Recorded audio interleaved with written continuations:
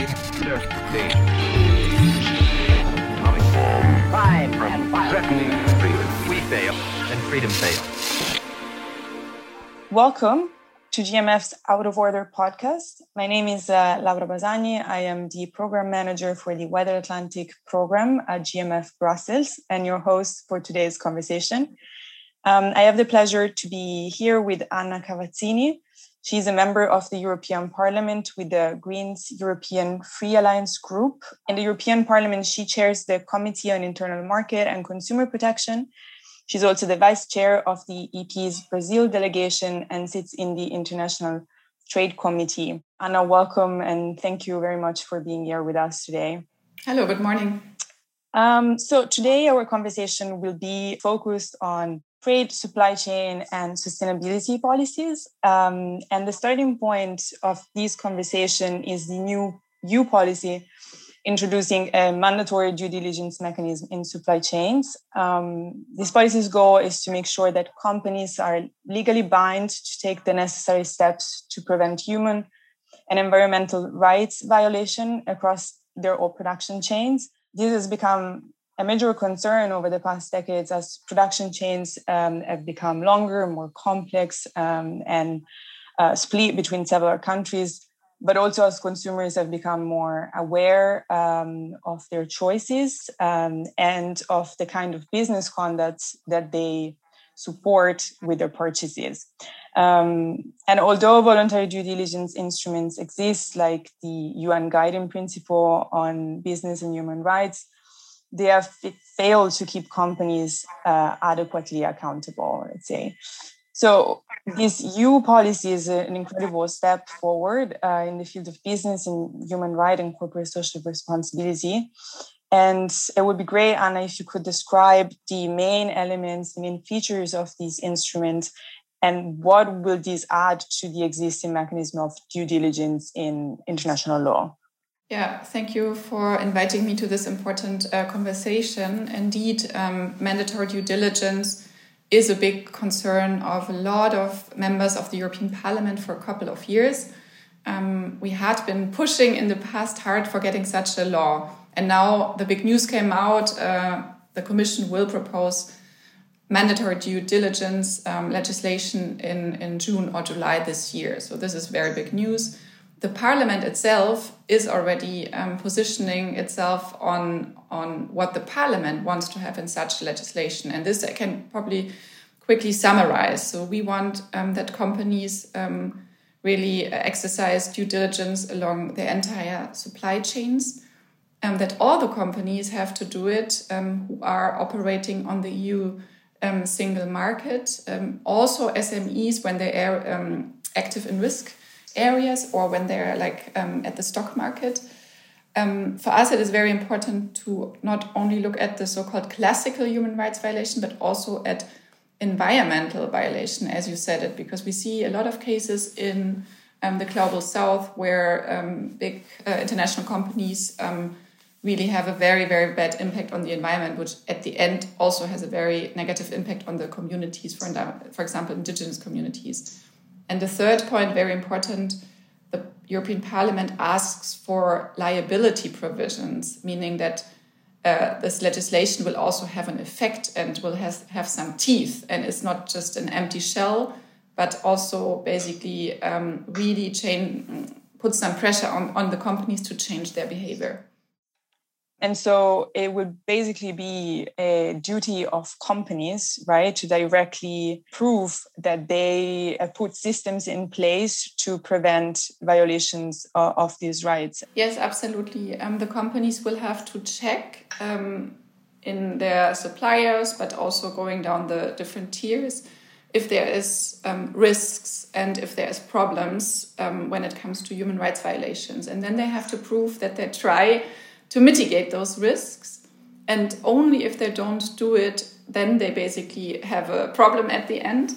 If they can prove that they took this duty of care seriously and they put some action in place, then of course they're also not responsible for everything that happens on the globe. So I think it's important to say that companies sometimes are a little bit afraid of this legislation, but it's very clear that what they will have to do, and they will not be responsible for everything that happens on the globe. I think it helps them at the end to really, really check how their supply chains are organized and if there's really big problems in their supply chains. Can you maybe give an example of one element that companies will definitely need to check themselves? Yeah, I mean, I think the most known example, at least in Europe, is always this accident that happened in Rana Plaza, a textile factory that basically where basically a lot of people working there got killed, over 1,000 in Bangladesh. And I think with a new mandatory due diligence, this would not have happened, because all the big German or European companies who were buying from this textile company would have checked the basic things, like is there emergency exits, is there like some provisions against fire, and so on and so on. So like very basic things they would have been needed to control, which they didn't do right now, because now they're saying, okay, this is not me operating there, it's just a supplier. I don't have any responsibility. So this is one very concrete example which would have changed. And you mentioned it briefly, but basically all companies that operate in the European market will be subject of this legislation, which means not just European companies, but also foreign companies, let's say, importing in Europe.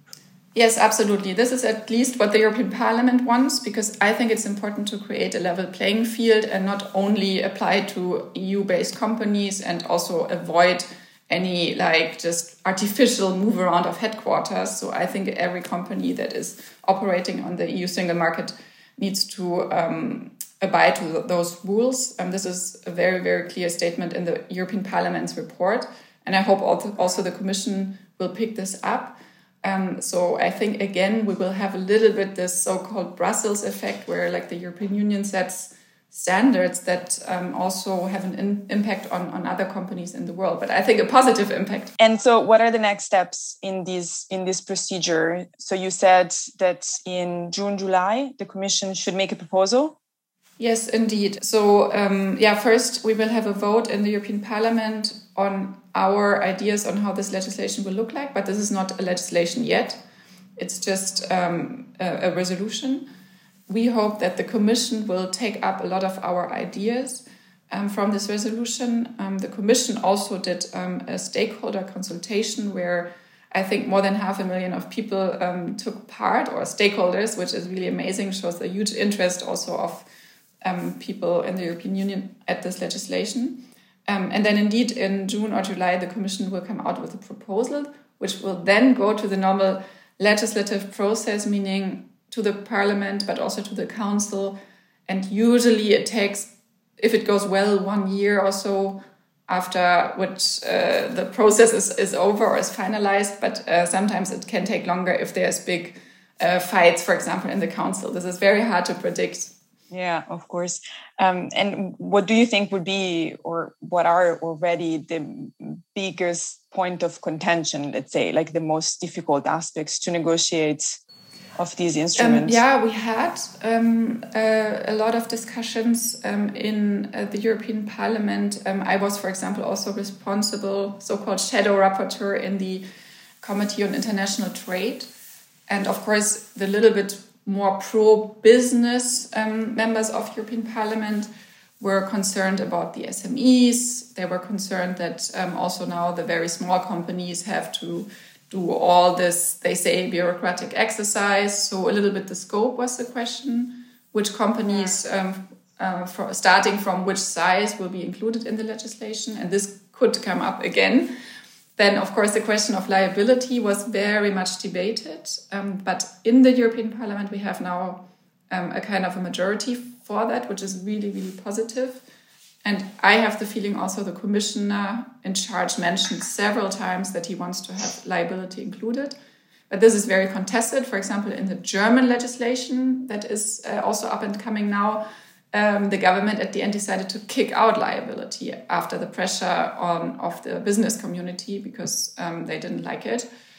And then a third point, a sticking point, could indeed be the scope again. Like, is it only applying to tier 1, or will it cover the entire supply chain? Yeah, in the parliament, we're very clear on that. But again, if I compare to the German law, there the business community successfully lobbied to kick out the far-reaching scope that it's applicable for the entire supply chain. And in terms of scope is also, I mean, this law applies to every sector of production. I mean, is the due diligence law going to go much into details, or is this something that comes afterwards? Yeah, it will be indeed a horizontal legislation covering all sectors. And I think this is good because there is, of course, more high-risk areas or sectors, but of course, due diligence would need to be implemented also in all sectors, and there's problems in all sectors. So I think this is very, very good. There is some discussion on additional sectoral legislation. For example, the EU will also come up with a legislation on deforestation-free supply chains. And I think in some sectors it makes sense. For example, if you look at deforestation, there is, of course, very concrete, very specific problem attached. You have to really specify what is a deforested area. Was it deforested 5 years ago or 10 years ago, and so on and so on.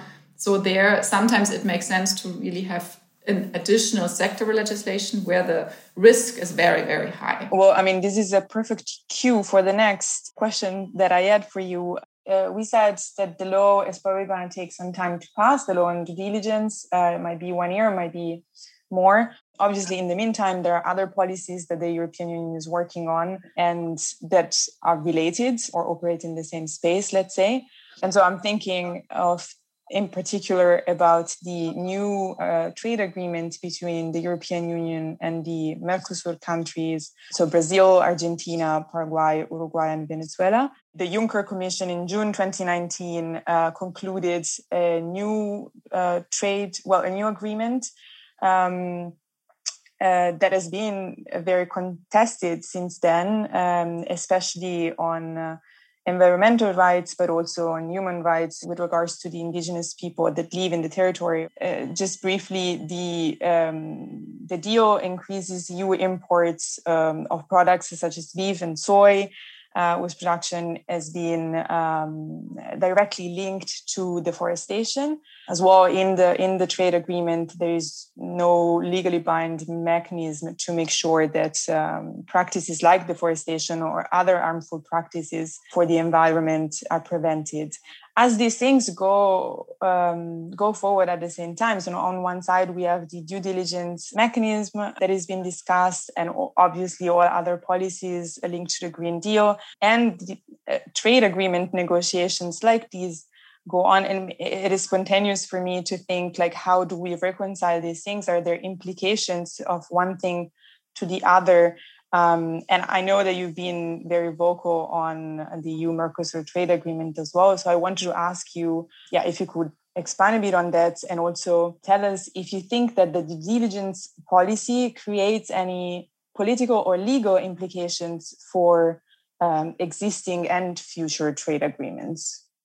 Yeah, thank you for your question. Probably I quickly start on the Mercosur agreement, and then I expand a little bit to the second part of your question. So indeed, as you said, we as Green Group in the European Parliament, but we are absolutely not alone. We have at the moment also a majority in the European Parliament that is very critical of ratifying the Mercosur agreement as it stands. The Mercosur agreement for me is just one of the many examples of international trade agreements that are not yet designed in a way that they fit with our ambitious climate and Green Deal goals. The Mercosur agreement is, probably the most epic example, but I want to stress that I think many or all the trade agreements at the moment lack sustainability, enforceable sustainability criteria, and often contribute to more CO2 emissions. So we have to absolutely redesign how our trade policies work. With the Mercosur agreement, indeed, the pressure from, for example, the European Parliament, but also civil society and other groups, and some member states led the Commission to renegotiate at the moment with the Mercosur countries to some additional whatever declarations or preconditions. And so we are at the moment waiting and seeing a little bit what the Commission will come up with. For me, it is very important that it's not only something greenwashing, window dressing, some non-binding declaration, which will not change anything. It has to be something meaningful. This is what we are trying to achieve. The Commission in that context is always saying, then we will also have the mandatory due diligence legislation in place, and we will also have the deforestation-free supply chain legislation in place. So all the negative effects of the Mercosur agreement can be mitigated via our own,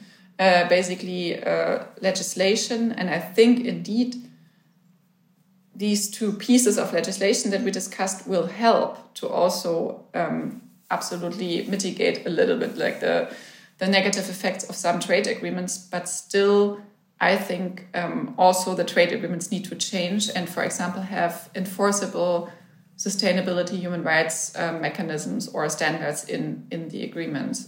So you need both.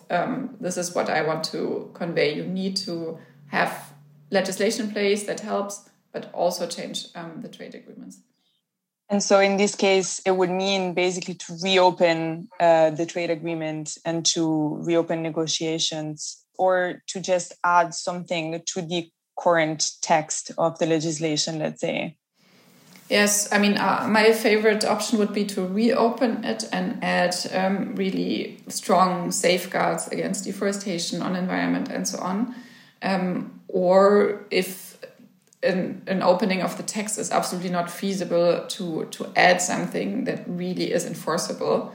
If there is, I think lawyers have to look at it, but I saw from a lot of other trade agreements, for example, with Vietnam, that the Commission just attached a non-binding declaration on human rights that has absolutely no effect. And this is what cannot happen. It looks like it is an intention of all the EU institutions to make this happen in a way. I mean, recently the US has published a review of its trade policy that underscores the ambition to make EU value chains sustainable and fair for the environment and people. But many elements of the review have to do with future trade agreements. And you were mentioning that many, if not all, trade agreements are not compatible with our climate ambitions. In practice, how do we streamline environmental and human rights protection in the existing trade and investment agreement? Does it mean that we reopen all of them? Yeah. I think one thing that the Commission is proposing is quite good. They want to really evaluate existing trade agreements and really check the impact on the environment and on CO2 emissions. I think that's quite good.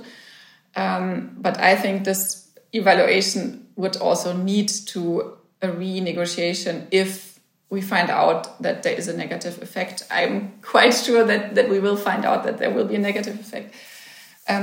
For me, it is very important. We are in the midst of negotiating a lot of trade agreements that are not being finalized at the moment. And the Commission was always saying, no, all the nice environmental and climate stuff can only be applicable to new agreements. But there is not so many countries left in the world with which we are not negotiating yet.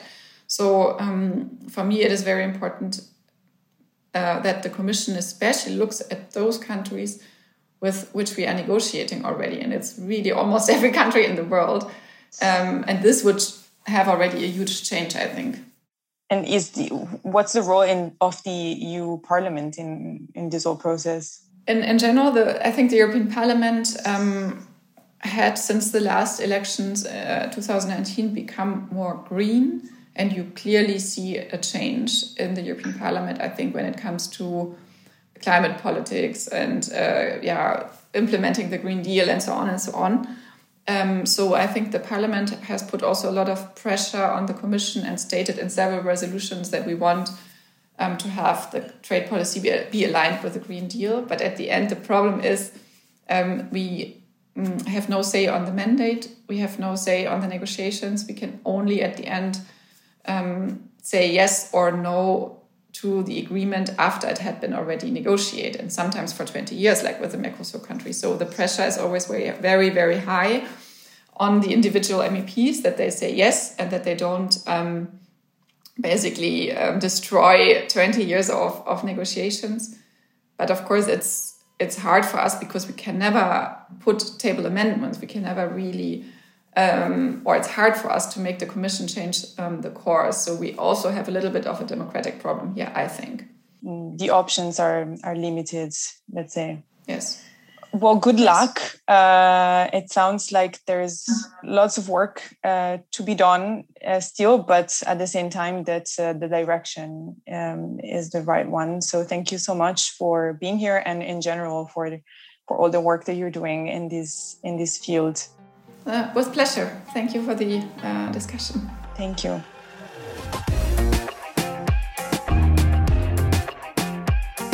Thanks for tuning in to this episode of Out of Order, a German Marshall Fund podcast. The show is produced by Zachary Tarrant and me, Sydney Simon.